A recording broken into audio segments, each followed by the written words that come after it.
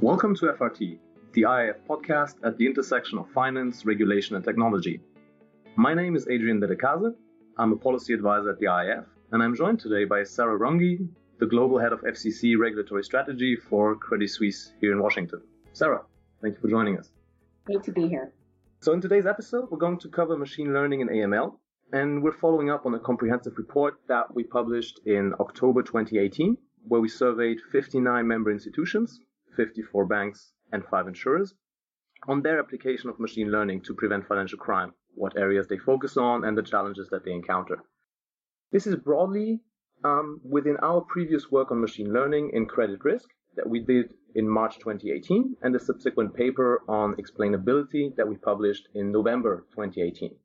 If any of our listeners want to hear more about those two topics, I strongly recommend listening to the FRT episodes 3 and 17, where we cover both of them, and check out our website where we have the papers available for download. So, with that out of the way, Sarah, jumping right in, can you tell us a bit more about yourself and your background on AML? Again, thank you so much for having me. I think this is a really important discussion. My background in AML is entirely prior to the last year or so at the U.S. Treasury Department within the Office of Terrorism and Financial Intelligence, which is really what I view as the home center of all things AML policy in the United States. And I had the good fortune of heading the policy office, the Office of Terrorist Financing and Financial Crimes, which developed strategic approaches and solutions to all things related to money laundering, terrorist financing, and proliferation financing. I was at Treasury for about 10 years. And that office looks at both the domestic framework in the U.S. in terms of its adequacy and sufficiency, and also works very closely with all of our global counterparts. Before I left, I was head of the U.S. delegation to the Financial Action Task Force, also engaged very heavily with our G7 and G20 counterparts, thinking holistically about how to address the challenges and vulnerabilities related to money laundering and terrorist financing at a global level. I joined CS last September in this role, which is really looking at how to coordinate, centralize communication with our supervisors globally around the work that CS is undertaking. But it obviously has a broader remit as I work within the institution that's at an interesting point in its development, an exciting time related to compliance. Great. So thanks. Uniquely positioned for this topic. So jumping right in, just to set the scene, there is no definition of what machine learning actually is, right? But at least the usual distinction, we grappled with this in our work, but the usual distinction is made between supervised and unsupervised learning, one being a way to build a model out of data that can make more precise predictions, more accurate predictions, and reuse the results it came up with. The other one being more towards analyzing data and identifying patterns that you hadn't seen before, right? So based on that, why are we looking at this as an industry? What's the promise? Where are we going with this? It's a great question. And as we said briefly before we started, this could be a 2-hour discussion in and of itself.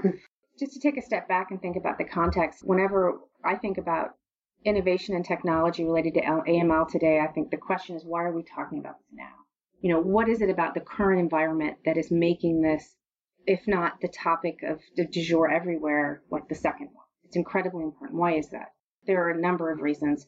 I mean, part of it gets to obviously where the technology is. Some would argue who know better than I, including yourself, that we've been there for a while. It has a lot to do with, I think, a growing frustration within the AML community, whether that's the private sector or the public sector, to demonstrate the effectiveness of the global regime that was developed post 9/11.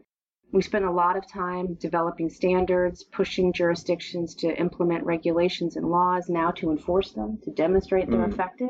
But there's no way really to have an effective scorecard, either as an institution or as a jurisdiction. That gets there to a certain extent, but as with anything, it does get to be imperfect. And so the point is that when we talk about the costs of compliance within institutions, the enforcement environment that is clear, you can easily rack and stack the cost of compliance to the firms. But it's very difficult then to come out, and no one has, to say, well, this are the benefits to the regime more broadly. And so it's an interesting time, I view, as sort of these frustrations and dialogue in a really good way going on in the U.S. jurisdictions and at the global level, to now focus on how it is that we can improve the efficiencies and effectiveness of the system. So it's like I view it as sort of a perfect storm of events that's brought us to where we are and why we're talking about that today. You mentioned the frustrations and inefficiencies, and I think the first part is extremely important, the will to build a stronger system, making sure that what we designed actually works, speaking to a cultural change within the institution. Yeah. Now, within the institution on the lower level, the inefficiencies, the frustrations, what are those in day-to-day? I just think of it as, imagine that you go to work every day and your job is to effectively not to identify problems, but to identify when a problem has been flagged that actually isn't one and remediate it. You spend more time trying to demonstrate why something isn't a risk to the firm than researching and mitigating risk that is.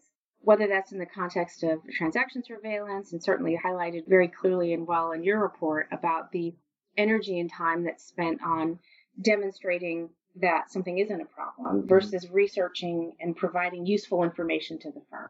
And I think the way, we've collectively talked about this is trying to get to a place where experts can spend, instead of 80% of the time on things that aren't important, 80% of the time on things that are. So starting to flip that is critically important. Being in that case, how to get a better result out of your monitoring system and focus the resources of the people that are working on it in terms of identifying threats, potentially risk assessments. Is that an area where we can make progress with the huge amounts of data that we have?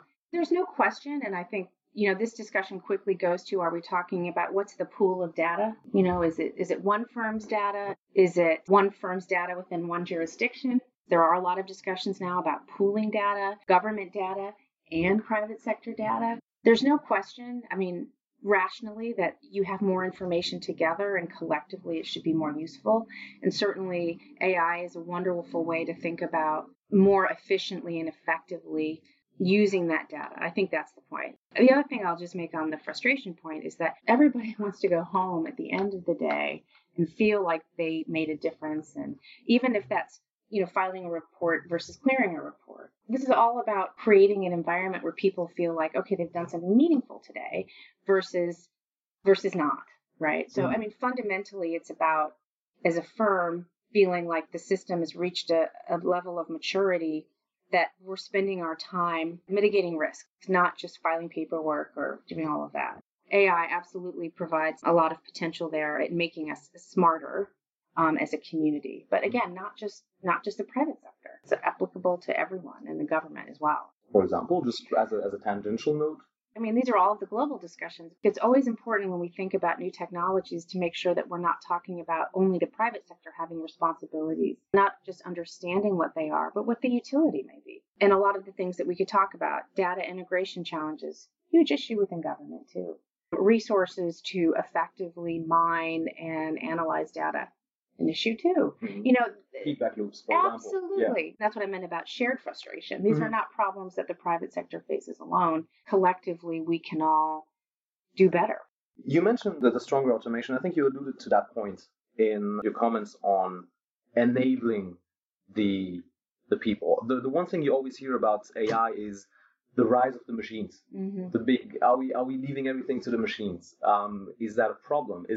Is that even the goal? Is it the goal here to leave everything to the machines and let them do anything, or is it more towards enabling people? Where are we going with this, and where should we go? It's a really interesting question. I have actually heard some people talk about this and suggest that within their firms that there was a lot of concern about not having a lot more human interaction with data, with everyone else. The basis being that machines make mistakes. And I thought it was such a funny thing to say because, as we all know, of course, humans make mistakes. True. So it seems like a funny argument to make to me that the basis for which not to rely on a machine is because they can't be trusted. So that is, look, I'm a bit old school, so I must confess, as I think about things, I certainly imagine a human element to it, but I think of it as guided versus having humans needing to do everything. And all of these things, I'm a big pilot person. I'm a big proof of concept person. It's a really good example that we have to learn together and grow together and see what's possible. I certainly am not an advocate for sort of like one says turning off the machines, turning off the humans. I definitely still like that. In the context of these discussions, key issues get to be things like the SAR filing decision Is that automated, or is that always have to be a human that makes that decision? There could be nuance there. Depends on what the report is. If it's a black and white reporting requirement like we have in some respects in the US, that's one thing. But if it gets to suspicion, so that kind of thing does make me think, well, I feel like we need humans. That said, I'm sure if somebody, again, come to me and demonstrate the examples, then that's a conversation worth having. That's very consistent with what we had in terms of responses to our report, that nobody's really looking to replace all their people. It's about making them more efficient. Absolutely. Focusing their time. Absolutely. Work smarter, not harder. That's a very good point. In that concept, explainability, another issue that we always see within the AI space, without going into the same level of detail than we did in our explainability paper, but in general, when we talk about machine learning and AML, is explainability of a machine learning model an issue? Can it be tackled? And we have a statement in our report that I'd like to put out there and get your thoughts, is that the need for explainability depends on the use case. What would be your thoughts in that context? It's a good one. How much information is really required in terms of explaining these things? And I suppose this is the kind of thing that it really depends on who the audience is. And certainly in the AML space, you have a lot of incredibly technologically savvy people in AML who are probably going to be more comfortable than others. And so I think part of it ultimately is understanding who your audience is and describing it. In other words, there are some people who are going to be very uncomfortable. Just, like I'm somewhere in the middle. It can be generational. It can be educational. It can be the way your brain works or how you do or do not understand technology. Part of that is just sort of putting all of it into context and thinking about it. But again, I think this is a really good example of using use cases, as you know here, but you actually using them to demonstrate in different circumstances what we may or may not work. And again, I think this comes back to people's comfort around what machines do versus what humans do. The need basically to explain, okay, this is what we're doing here, transporting what the technology actually does in the end. So that's where there probably is a deficit. I think so. And I think the important thing on this gets to then how does that translate to because when I think about the audience for that, it's also your examiner ultimately. And that's a whole other question about collectively how we get there. What are our expectations for them? And so I think, again, it's always about who is the audience and how it is that you can articulate that. But yeah, it's an interesting question. That's maybe an area where cooperation would help to redefine together what our expectations are. Yes. Okay. That's definitely something that the IF can try and take up. Absolutely, definitely. And we've had various engagements with regulators. This is something that I think I can disclose here. Regulators, wherever we've talked to them across the globe, have been very open to discuss what this technology can do, to share with us what they learned, what the industry has identified. So there is also a call to our member firms and to everybody to not be afraid of their regulator in that case. Reach out. Absolutely. Speak. Absolutely. Now, in terms of challenges, another one that we heard, the biggest one that was mentioned, is data in all its beauty. From data quality in legacy systems to data sharing restrictions to data accessibility, how to even get the data that you need. What's your view on that, and what's your experience in a global institution like Credit Suisse, right, with all these fragmented rules? This is one of the issues that I understood and I spent a lot of time on in terms of data when I was at the Treasury Department, and I understood it was a challenge. And yet, knowing all of that, the reality dwarfed my understanding of what a huge challenge it was. And as you note, it cuts across different issues. The first just has to do with integrating data. So just bringing the ability to bring all the data together based on things like legacy systems or acquisition of new firms. So different platforms, different systems, right? So certainly we as a global firm operate different systems in different locations for different reasons. And they may or may not even talk to each other. So that's sort of the data integration challenge, which has to be accompanied with data privacy, bank secrecy issues. But then the question is, even if we could integrate it, are we going to be allowed to integrate it? Yes. So I don't know. So I think we're spending a lot of time trying to integrate our data, but there are real barriers about who within our own firm we can share and who we cannot. And then the other key issue is data quality. So one of the benefits potentially of integrating your data is the ability to identify inconsistencies in your information.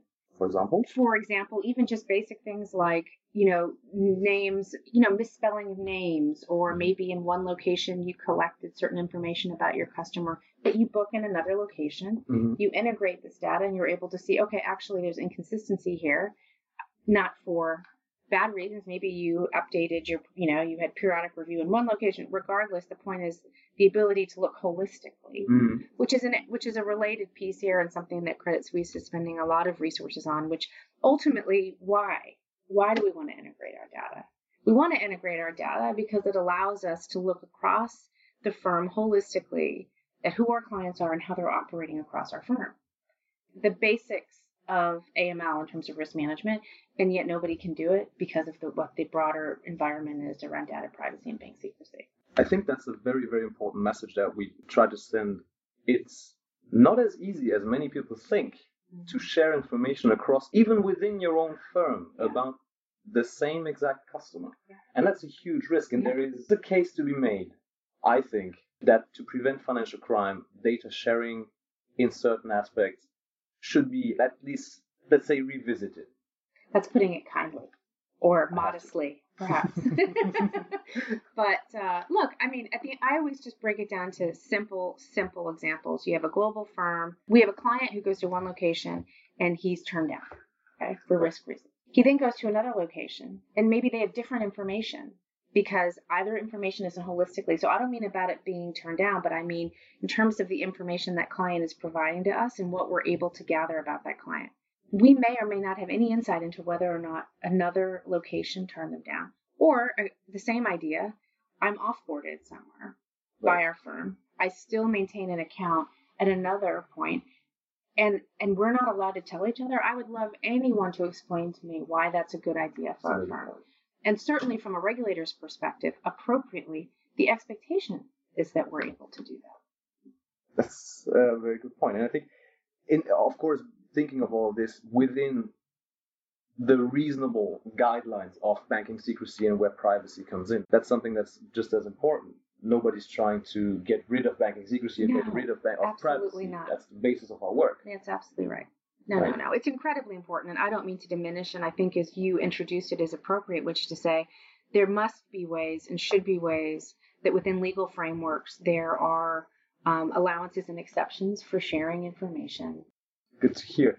Now, before we get to the end, maybe a last question, putting it out there. Do you think that the AML framework as we have it today is ready and adequate to allow an innovation such as machine learning to be implemented, or do we still need some work there? I think it's not a framework question. I think our framework is fine. It's like policies and procedures too, right? It's like I think the framework's fine, but it's the execution that needs work. I sort of call it AML version 4.0, which is where we should be headed. A universe in which all of these things, it's sort of a new way of thinking about data, risk management, and technology all come together. Just as you said, governments are incredibly excited and, in principle, supportive of all of these ideas around technology, but it's always talked about in the context of what we as firms are doing. So it ends up being a little bit bifurcated, even though governments are coming out with statements such as in the U.S., and that's all positive, but you actually have to bring these pieces together. And I think the important piece about innovation is the partnership between the private sector and the public sector, and partnership, in my mind, requires everyone to take risks. So it can't just be the private sector that's saying, we're going to innovate, we're going to try this, and we're going to see if it works. We need a partner who's shoulder to shoulder with us in the government that's going to say, look, we're going to take some risks too in order to enable you to pursue this and feel like we are in this together. And I think that is still a work in progress.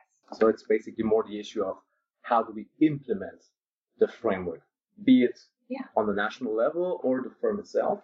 That needs tweaking, and the corporation. And fundamentally, how do we get from where we are today to a universe in which we see firms of all shapes and sizes implementing these technologies and doing crazy things like filing fewer SARs, maybe having far fewer false positives, and having everybody say that outcome is one we're comfortable with and that we think is actually we're more effective. How do we get from where we are to there? I think that's an absolute perfect way to to end this. Thank you. So just to recap, a couple highlighted points that I wrote down while we were discussing. Number one, there is enormous promise in that technology to strengthen AML. The other thing is AI or machine learning does not mean, to use what you're saying before, we're not turning off the human. We need the human. It's about empowering the human and guiding the people that work in our firms, right? And for good reason. We need to get the data issue sorted, both at the firm level and at the framework level. And what we need to think of as the next step is how do we implement, how do we execute the framework that we have, focusing on public and private partnerships and get there together. Is that about right? Perfect. Okay, great. So, first of all, thank you very much, Sarah, for joining us. It was my pleasure. Thank you. This concludes today's episode of FRT. If our listeners want to hear more about innovation and financial crime compliance, I also recommend listening to episode 13 of FRT, where I interviewed Tony Wicks, the head of financial crime compliance at Swift, at last October's Sibos in Sydney. Looking ahead, we have a number of interesting FRT episodes coming up, so we hope that you will all listen in again. Thank you very much, and goodbye.